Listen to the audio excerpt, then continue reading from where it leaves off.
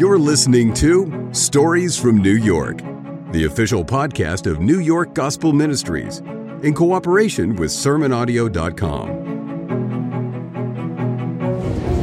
It's Thursday afternoon here in Union Square Park, Midtown Manhattan, and we're doing an outreach in the park. We've brought a prayer station out here and then my third scale models of the tabernacle furniture. And every time we set these things up, it becomes an immediate draw especially for Jewish people who are familiar with what these items are. And so far today, we've had two Jewish people that have come up to us. One of them, his name was Harriet. She came to know the Lord Jesus Christ as her Savior many years ago, Harriet Einstein. And we had the joy of listening to her testimony on how the Lord used His Word, and especially the reading from the book of Hebrews in the New Testament, to show her that Jesus is the Son of God and that He's the Savior of the world. And she put her faith in Christ. And what a beautiful testimony. And then not too long after we had prayed with Harriet, another gentleman came up, a Jewish man, who attends synagogue every single week, and he looked at the models and actually wanted to buy them. I don't have them for sale, although maybe I should.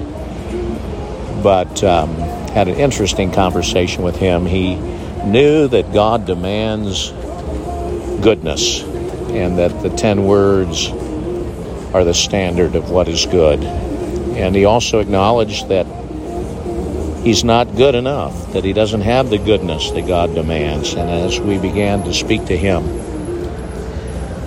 about God's provision in the Tanakh, the Hebrew Scriptures, the promise of the one who is the suffering servant to come, the one who will be a covenant for the people. And that's the essence of God's gospel in the Bible. None of us can keep God's covenant demands.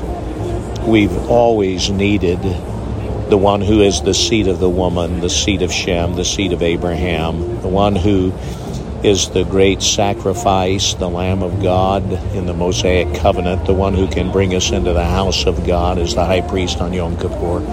We've always needed the Son of David. And that is the essence of the Hebrew Scripture. None of us can keep the covenant, but God promises the one who will be a covenant for the people, Isaiah 42 and 49. And then the promise that if we'll put our faith and trust in Him, that God will credit us with the righteousness of the covenant keeper. And so I'm thankful for the gospel of God, and that we have the opportunity to be out in Manhattan such a beautiful day, watching hundreds and hundreds of people walk by, and having opportunities for gospel conversations.